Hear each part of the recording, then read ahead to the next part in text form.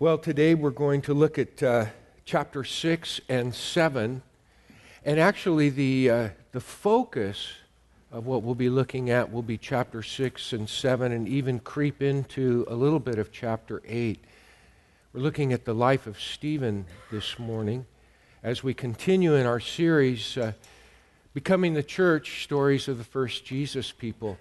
I want to let you know I'm excited about the next 3 Sundays in particular, because we're going to stay in Acts right on through Resurrection Sunday on Easter, so I'm excited about that. So you'll want to be reading ahead because we'll look at all of chapter 8 and then chapter 9, and we'll be in chapter 9 on Easter Sunday, so that's going to be pretty exciting.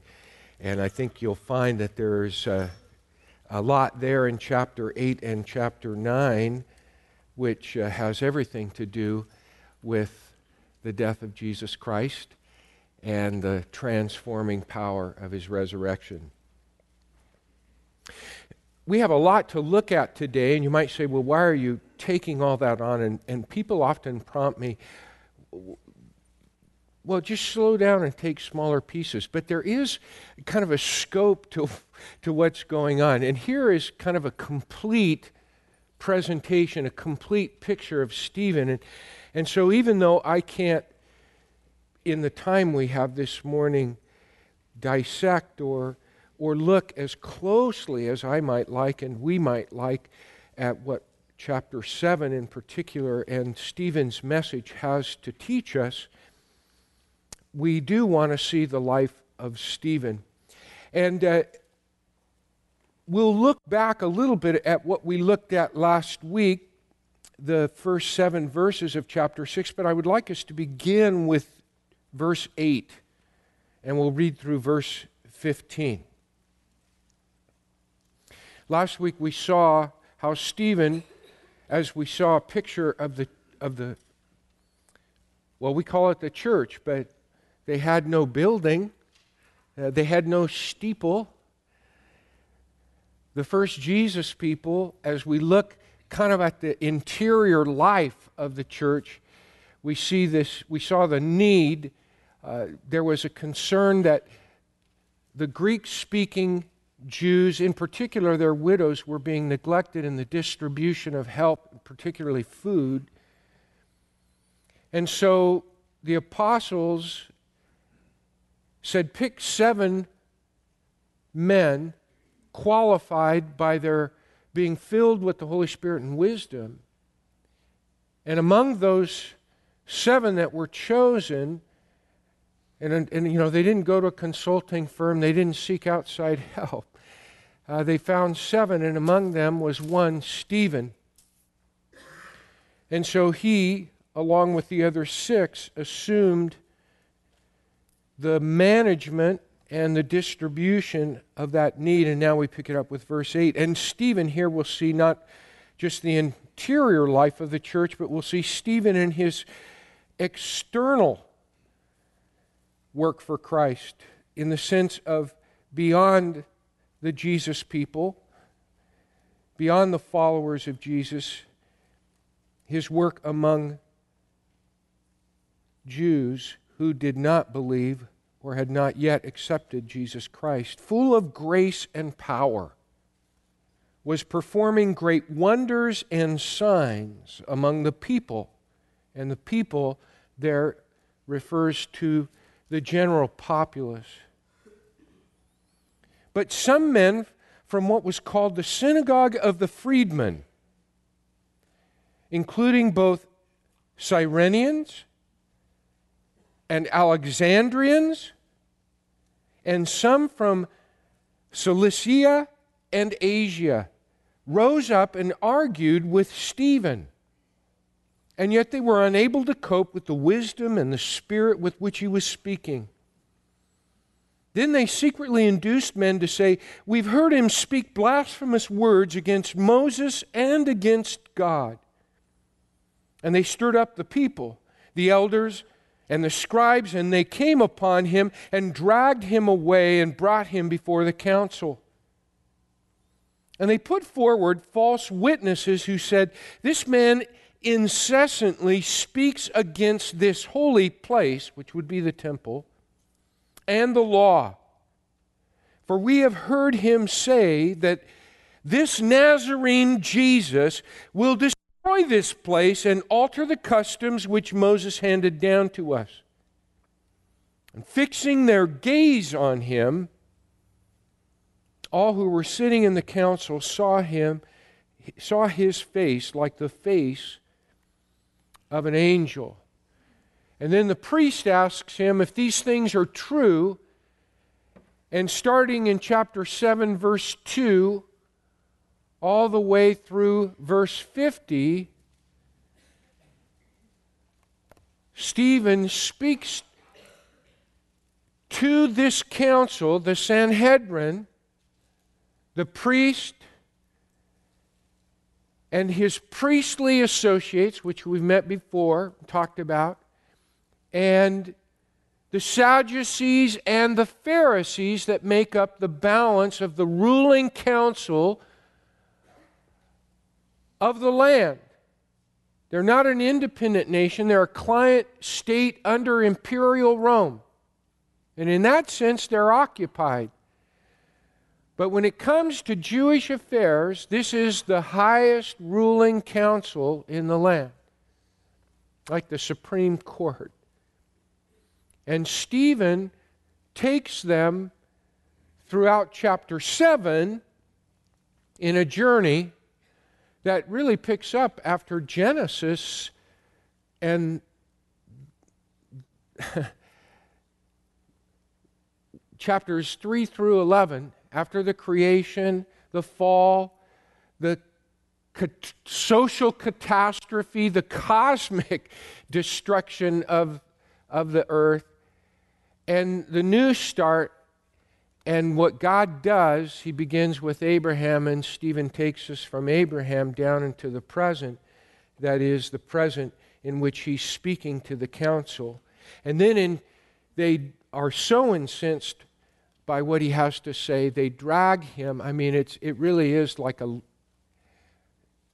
lynching.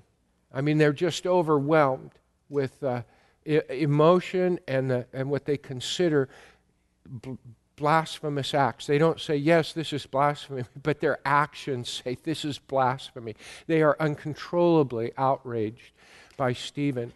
They drag him out, they stone him, and there's a man there who was a member of the freedmen's synagogue, Paul, but not yet called Paul, Saul.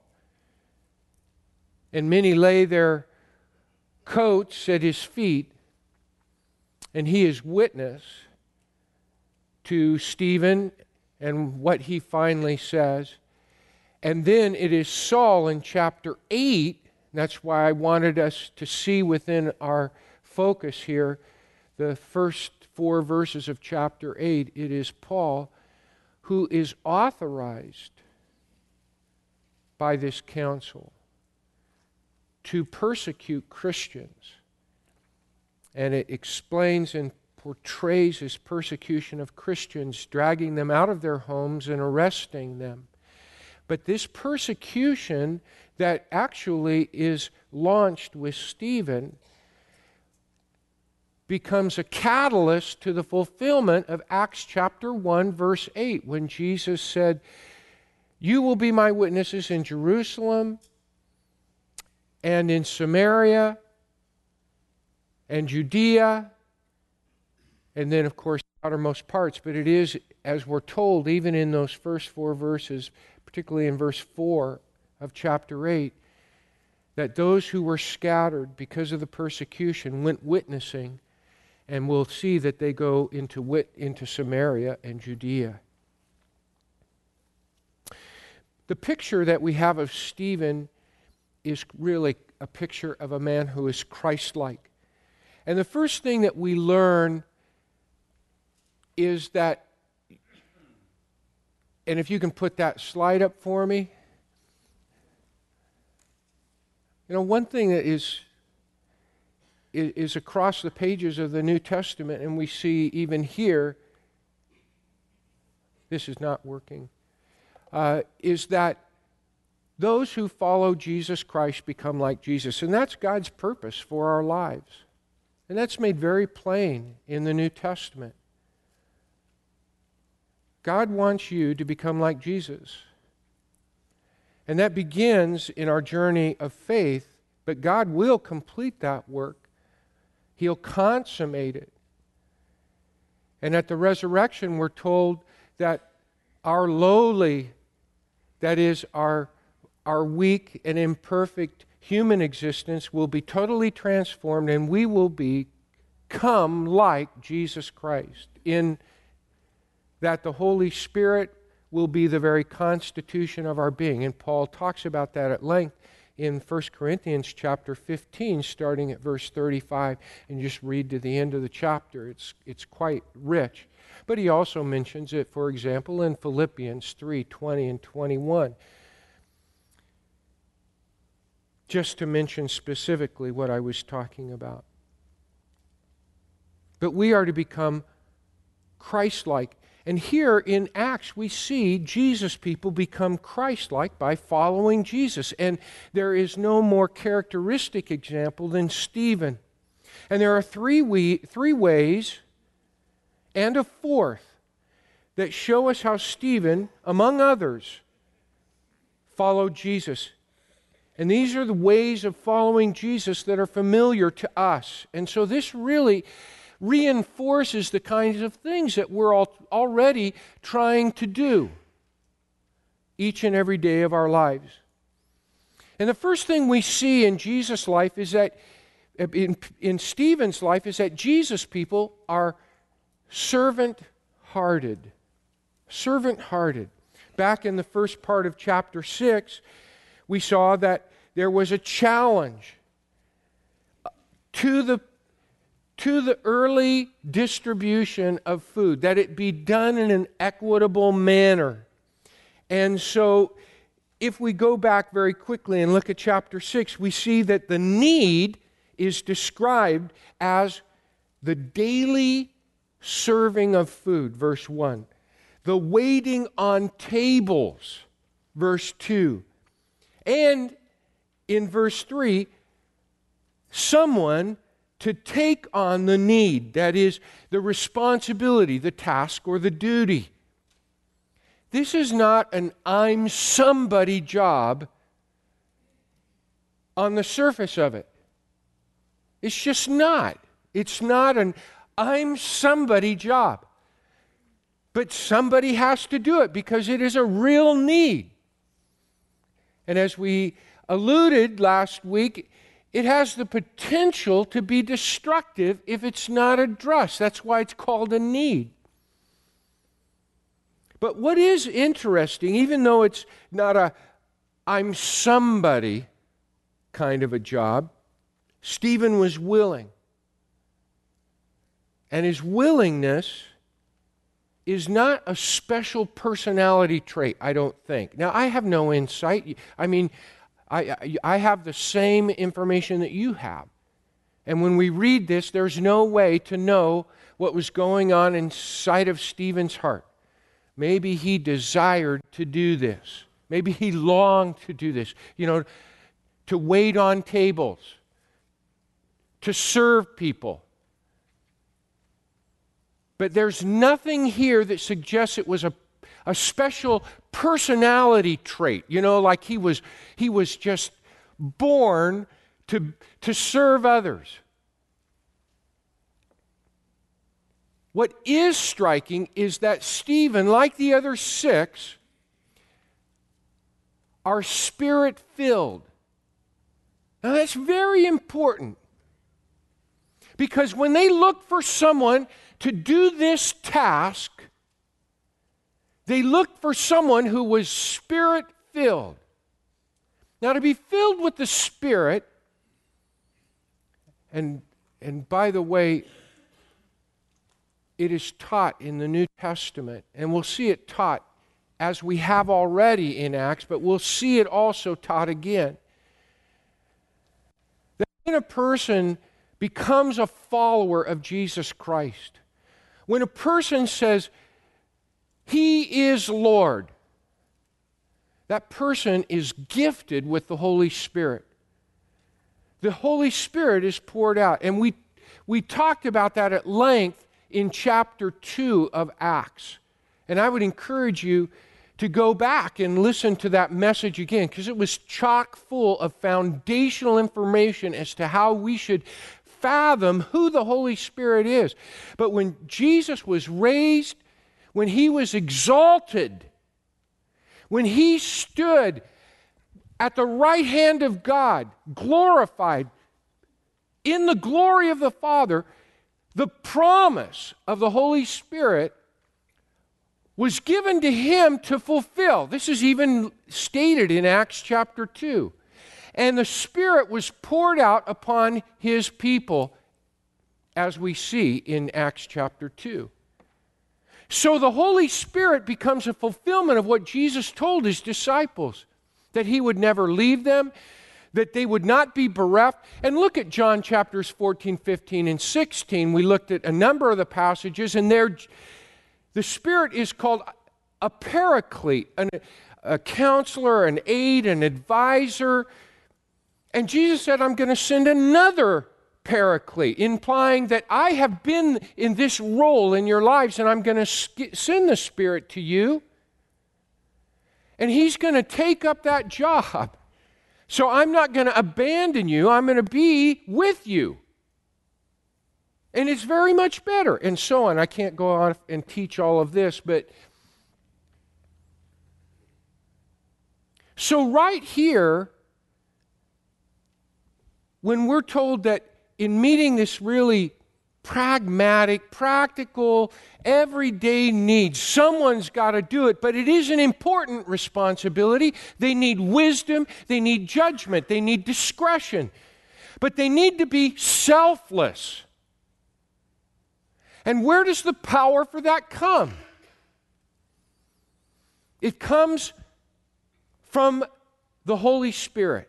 It comes from Jesus, the presence of Jesus. One thing Jesus said, and by the way, the best leaders, even in serving, are first good followers.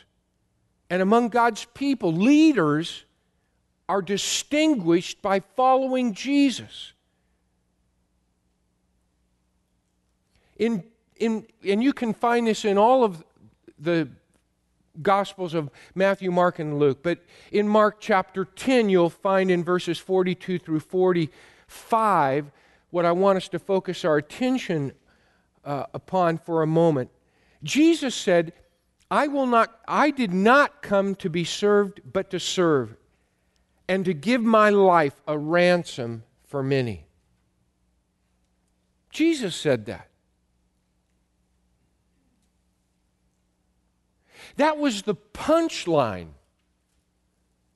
That was the punchline to what was going on when he uttered that remarkable statement. The disciples were arguing over who is greatest among them.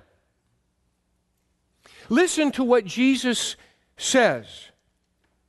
And he calls his disciples to himself. Now, the mark of a disciple is to become like the master.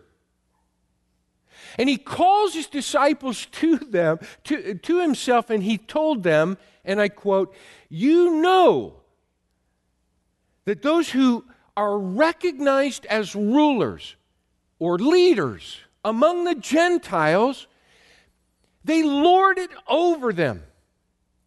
Their great men exercise authority over them. But it is not so among you. Your servant, whoever wishes to become great among you, shall be your servant. And whoever wishes to be first among you shall be slave of all." That began with Jesus. And who was doing the service before Stephen and the other 6? Who was doing that? Who was doing the service when the question of equitability in distribution arose? The apostles were doing that. Those who were appointed by Jesus himself. Those who were the disciples, they were doing that. There was no job too small for them in Jesus Christ. There is no menial task in the Lord. In fact, I think the best leaders are those who get down and show us all how to do whatever it takes to live for Jesus Christ. And so when they are going to confer some of this responsibility onto these others, they're looking for people like-hearted, like-minded. Think about it. In Philippians chapter 2, when Paul is writing to this church he loves so much and is concerned about, he starts off by saying, be of one mind, one heart. Let's be of one spirit. And then he goes on to talk about Jesus, the Lord of glory, who takes on the form of a man. And the whole point of that, who became obedient to death, in other words, a ransom for many, he who did not come to be served, but to serve. I mean, we have, in a sense, an expansion on what Jesus said, as we read in Mark chapter 10, verse 45. And what is the point of Paul's pointing to Jesus Christ, who being equal with God did not think that equality something to boast in or to hold over others? He became a servant. He became a man just like you and me. And the whole point of that in Paul is that we should not be caught up in just our own interests, but as he says in verse 2 and 3, consider as more important the interests of others.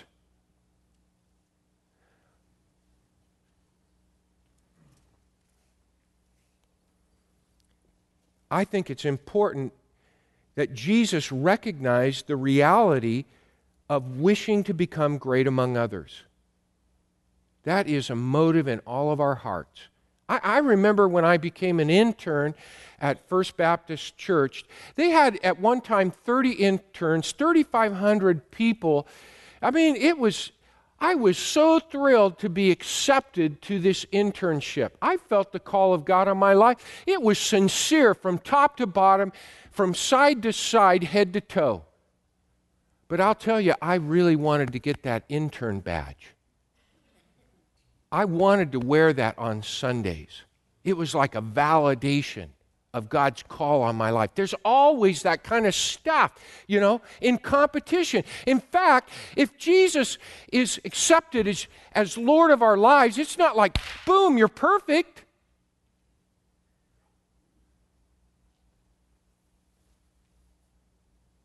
It's a slog, isn't it?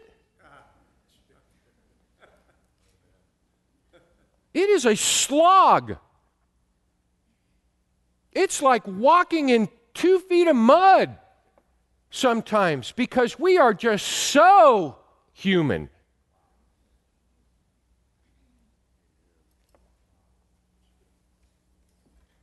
And the question then becomes, just as we see it even here, in that they looked for Spirit-filled men because they looked for those people who were sensitive and responsive to the leading of Jesus Christ.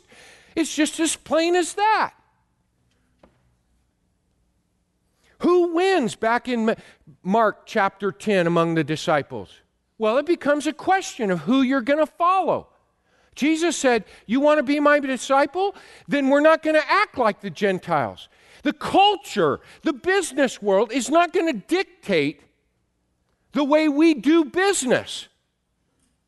It's a different order of affairs if you're following me. It shall not be so among you. Right now, you're arguing about who is greatest among us. Among you, the disciples. That shall not be. If you want to be a leader, then you become a servant of all. Not just the exceptional, not just the apostles that you happen to like to hang with more. And really, it does come down. Think about this in the scope of a daily life, the scope of your day. How about Monday? Monday's a bad day, so that would be a good day to think about. What if during the day it became apparent to you that you were at a crossroads? Am I going to follow Jesus in the way I think about this person, or am I going to follow the course of my life, which was so comfortable and standard and worldly and basically the default position of every person who's born on this earth? Am I going to follow that way? Because I can find lots of encouragement, lots of people who will side with me, people who will say, oh, that's perfectly normal.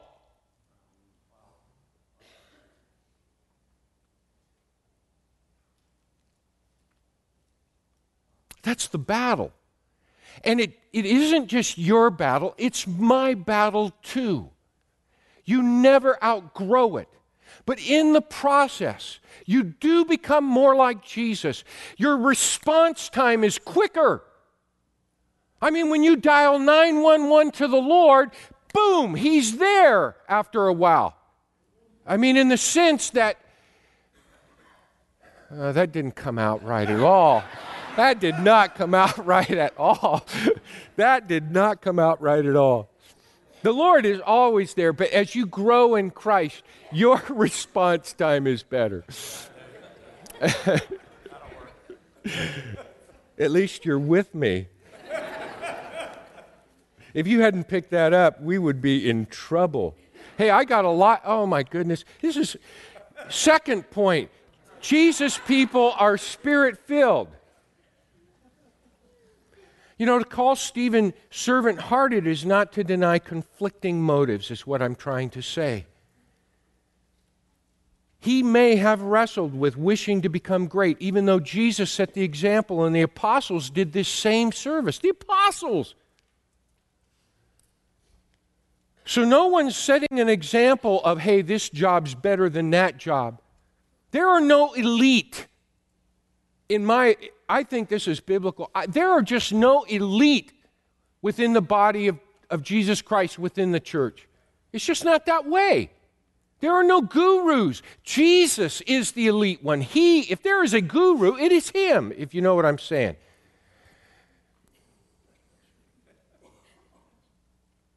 But they are told to choose Spirit-filled people, which points to a detectable pattern. What does Spirit-filled look like? Think about this for a moment. Choose Spirit-filled people. Do you think Stephen and these others were going around, whoa, praise Jesus, thank you, Lord, we are Spirit-filled? You would probably say that person is not Spirit-filled. They're drawing attention to themselves. Hey, look at how holy I am. It's almost like they're overdoing it. What does Spirit-filled look like? This is a valid question. Obviously, there was a detectable pattern. They could say, find Spirit-filled people. What does Spirit-filled look like? The simple answer is, it looks like Jesus. It smells like Jesus. It feels like Jesus. I'm serious. I can tell the difference. Don't you think you could? You know enough about Jesus. Can you tell when someone's acting like Jesus? You sure can. There are some people, they've got all the church credentials, but they don't smell like Jesus to me at all. They have the wrong attitude, the wrong spirit. Their outlook is condemning and judgmental and ugly. And I'm just saying, man, something's not right here. They're so critical. They never see things. There's no joy. There's no love. There's no self-control.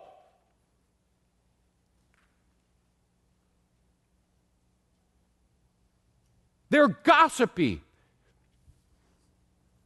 They seem to get some thrill out of bringing someone down, of talking about stuff they don't know firsthand.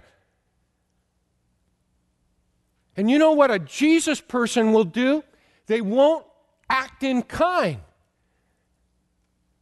They bear it okay. It hurts inside, but that doesn't mean I'm not going to follow Jesus anymore.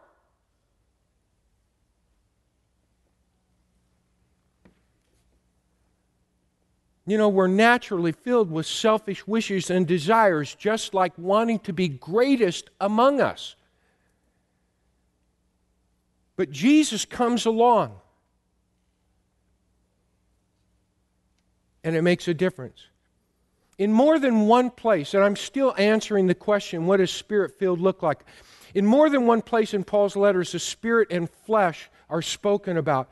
The flesh in Paul's writings, in his letters, features, in other words, when Paul uses the word flesh, he's not talking about this stuff so much. He's talking about our self-sufficiency and self-interests and desires.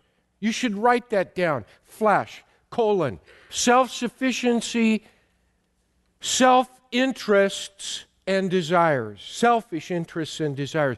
But when Paul talks about the Spirit, almost entirely, he talks about the Spirit of God, the Spirit of Jesus. In fact, in Romans chapter 8, verse 9 and 14, you can write those down. Look them. The Spirit of Jesus, the Spirit of God is called the Spirit of Jesus, and this makes sense with what we've been saying in Acts. Who was promised when Jesus was raised, exalted to the right hand of God, and glorified, as it says in chapter 2 of Acts, verses 1 through 41. The Spirit, as we saw in John chapters 14, 15, 16, and there it's just so plain, the Spirit glorifies Jesus. Why would the Holy Spirit, the Spirit of God, glorify Jesus? Because He's been raised from the dead, exalted, and raised to the right hand of the Father. He stands beside Jesus. Jesus stands beside God, who is glorified. And God's plan for His entire creation. Read Ephesians chapter 1. Read those first 13 verses, particularly 3 through 13. And in particular, verse 9 and 10. Jesus is the heart of God's plan for all of us. So when the Spirit is poured out and wants to promote Jesus, He's going to glorify Jesus. What does it mean to glorify Jesus? Put a halo around His head? No. It means to elevate His reputation, to exalt and honor who He really is. As we said in previous passages, it's so easy to see that the Spirit is prominent where Jesus Christ is preeminent. You want to see the Holy Spirit show up in your life? Elevate Jesus Christ in your heart and your mind. And that's the point Paul is making when he contrasts the flesh and the Spirit. The Spirit is the Spirit of God poured out into your life. Jesus present in you, if you will, who will promote and prompt Jesus and reinforce and encourage. And where Jesus is prominent, He will empower you to do things that are Jesus-like.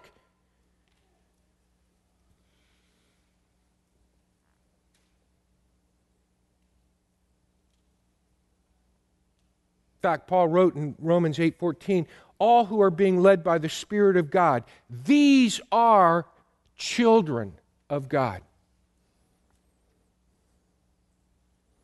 Spirit-filled means that a person is under the influence and power of Jesus. Filling means to be occupied, to be full, to be under the influence. So the interests of Jesus is full in you. His will, Jesus' will, is full in you. His desires, Jesus' heart is full in you. Not me first. And that's the battle between the flesh and the spirit. The flesh is me first.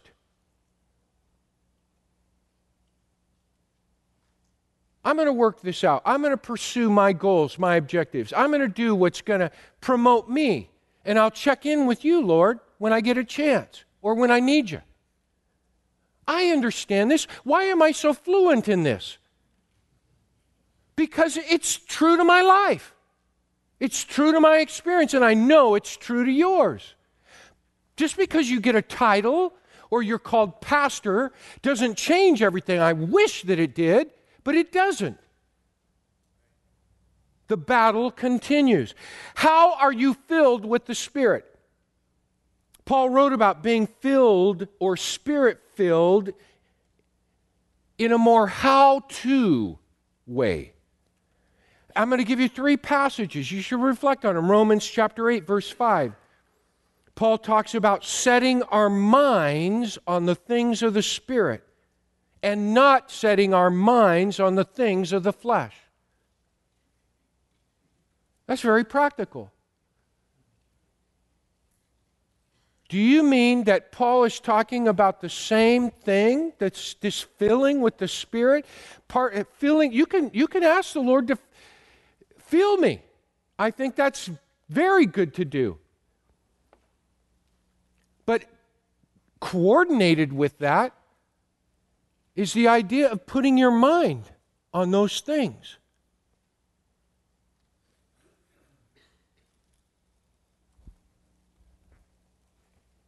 It is amazing. We sang the Revelation song. Oh, that's such a favorite of mine. And I was in a pretty good place in worship, but boy, when that started, it was amazing. Just, I don't know, there was just an awe in me of the Lord, and the words were working on my mind, and my disposition was just taken to another level. Do you know what I'm talking about? These things have power in our lives. When we look at junk, our hearts and our minds are going to be filled with junk. When you hang with junky people, your hearts and minds are going to be filled with junk. And when you walk with junky people, they're going to take you junky places. Unless you're stronger. And there's nothing in our natural bent, our humanness, to make us stronger except Jesus Christ and His Holy Spirit. You should read all of the first chapter of Romans 8 because it's all about the Spirit and the flesh, and then the crescendo is that the Spirit bears witness with our spirit that we are children of God. And we talk to God as though He's our daddy. We say, Abba. Paul tells us that. Here's another thing Paul talks about. He talks about in Galatians 5:16 about walking or following the Holy Spirit. Well, walking is a very practical thing to do, especially back in those times. Now, of course, we have all kinds of modes of transportation. But walking, if you're going to walk with your friend, you're going to go where your friend leads you unless you're the stronger personality. Well, in the very same way, the Jews understood the influence of people in our lives, and Paul applies that to the Spirit. He says, walk after, follow. That's what Jesus called His disciples to do, isn't it? And now the Spirit, we're told, is to lead us in the same way, because that Spirit is not off on His own thing. He's not a maverick. He promotes Jesus Christ. So set your mind on, walk after. In other words, what is the Spirit? Influential. Here's another way in which he talks about it in Ephesians chapter 5, verse 18. He says, be filled. There's that word, full. Be filled with the Holy Spirit.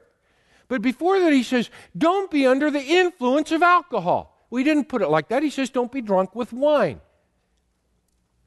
In fact, if you are drunk with wine or some other spirit, you may get pulled over and you may get slapped with a driving under the influence. But Paul says, be filled with God's Spirit, which puts you under His influence. So this whole Spirit-filled thing is nothing mysterious. It's about God having place in our life. But what is mysterious is what God will do when you give Him His place, the rightful place, first place, full place, the whole place in your life. And then wonders and signs and all that other stuff, that's up to Him to do. But when He has you to do it in, He'll start to do things you never thought would be possible for you. Just like I never thought those things would be possible for me. And I can't wait day by day to see what God is going to do.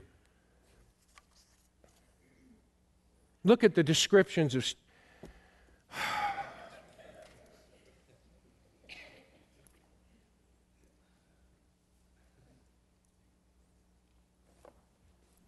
Well, you see the verses up there. Read those verses.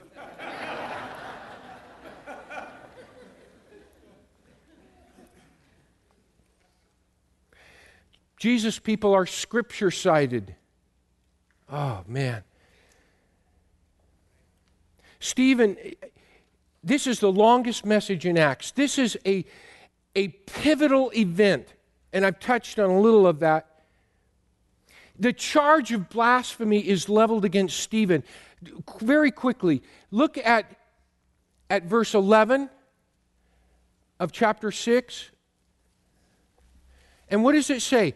He is uttering blasphemies against the law and against God. That's 2 charges. Those are the only 2 charges. You don't need any more charges than those 2 charges. Now, what he goes on, we're told in verse 13 and verse 14, we're given an elaboration of those 2 charges. Whenever it says against God, well, as we can see, it's the holy place. Where does God dwell? He dwells in His temple. And so the charge against God is the charge against the temple, the holy place, which Stephen's a good witness to Jesus Christ. And Jesus said, destroy this temple. He didn't say, I'm going to destroy it. But if this temple is destroyed, I'll raise it again in 3 days. And He was talking about Himself. Because Jesus is the new holy place, if you will. But now they've got that twisted. And even here now, just like Stephen, going back to Jesus, Jesus said He was going to destroy the temple. So this is, one charge is about the temple. And that's a grievous charge against God. Blasphemy against God. And the other is Moses, or the law, because Moses gave the law, or is the giver of the law. He's synonymous with the law. And what Stephen will do throughout this chapter is, instead of just strictly answering the charges, he will, as it were, start at the beginning and give a history of the Israelite people. And particularly what he'll show is summarized in verses 51 through 53 and 48 through 53. In verses 48 through 51, he takes on the issue of the temple, the holy place, and in 51 through 53, he takes on the law and Moses. Well, I just had so much beautiful stuff to share with you about the Scripture, but Stephen he's Scripture-sided. And I just want to leave you with that thought. Don't neglect God's Word. It is a beautiful, powerful thing. If you're just reading it like getting ready for Trivial Pursuit or something, or playing Jeopardy, but let it speak to you. Let it touch your heart.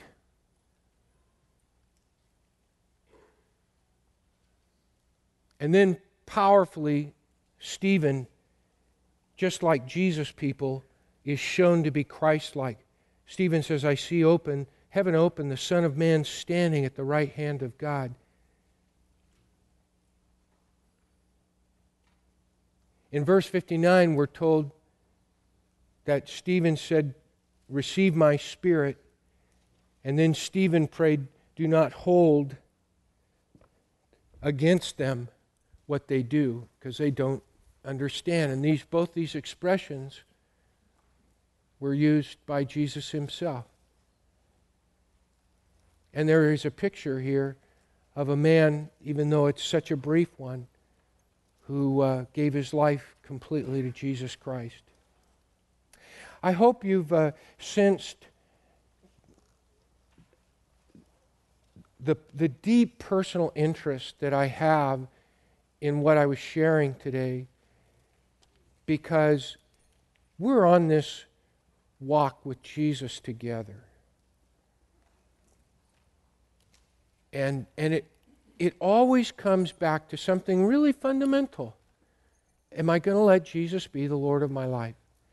And am I going to let that lordship not just be titular or a title? Am I going to let it have effective power? So when I'm upset with something my wife says, boy, I immediately start to, she's the only one that really gets to me, positively and negatively. But oftentimes I feel the pinch of the Lord, And it becomes an issue of who's going to be greatest. That's a real relevant example for me. And sometimes the lag time, it takes a little while for me to really let the Lord take over. And sometimes I even find I want to find a face-saving way to kind of get back. It's all part of growing in Christ, but let's keep after it, shall we? Each and every day. Will you stand with me? Let me pray for us.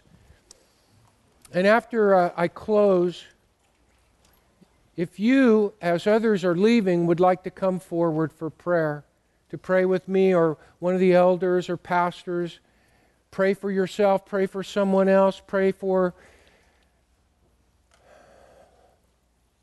whatever God has prompted you or put on your heart, we invite you to come.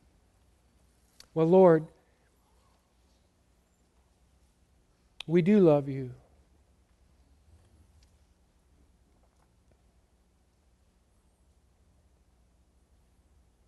We want to follow you faithfully. We want to be discernibly perceived as devoted to you.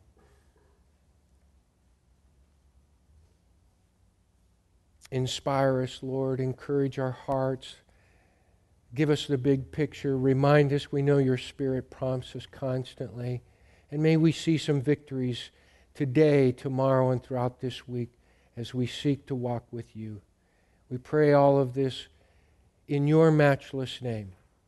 And in your name we pray. And all of God's people said, amen.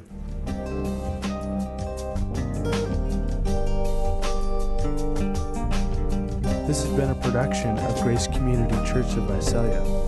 For more information, go to our website at www.gccvisalia.org, or for more sermons, go to gccvisalia.org/podcast.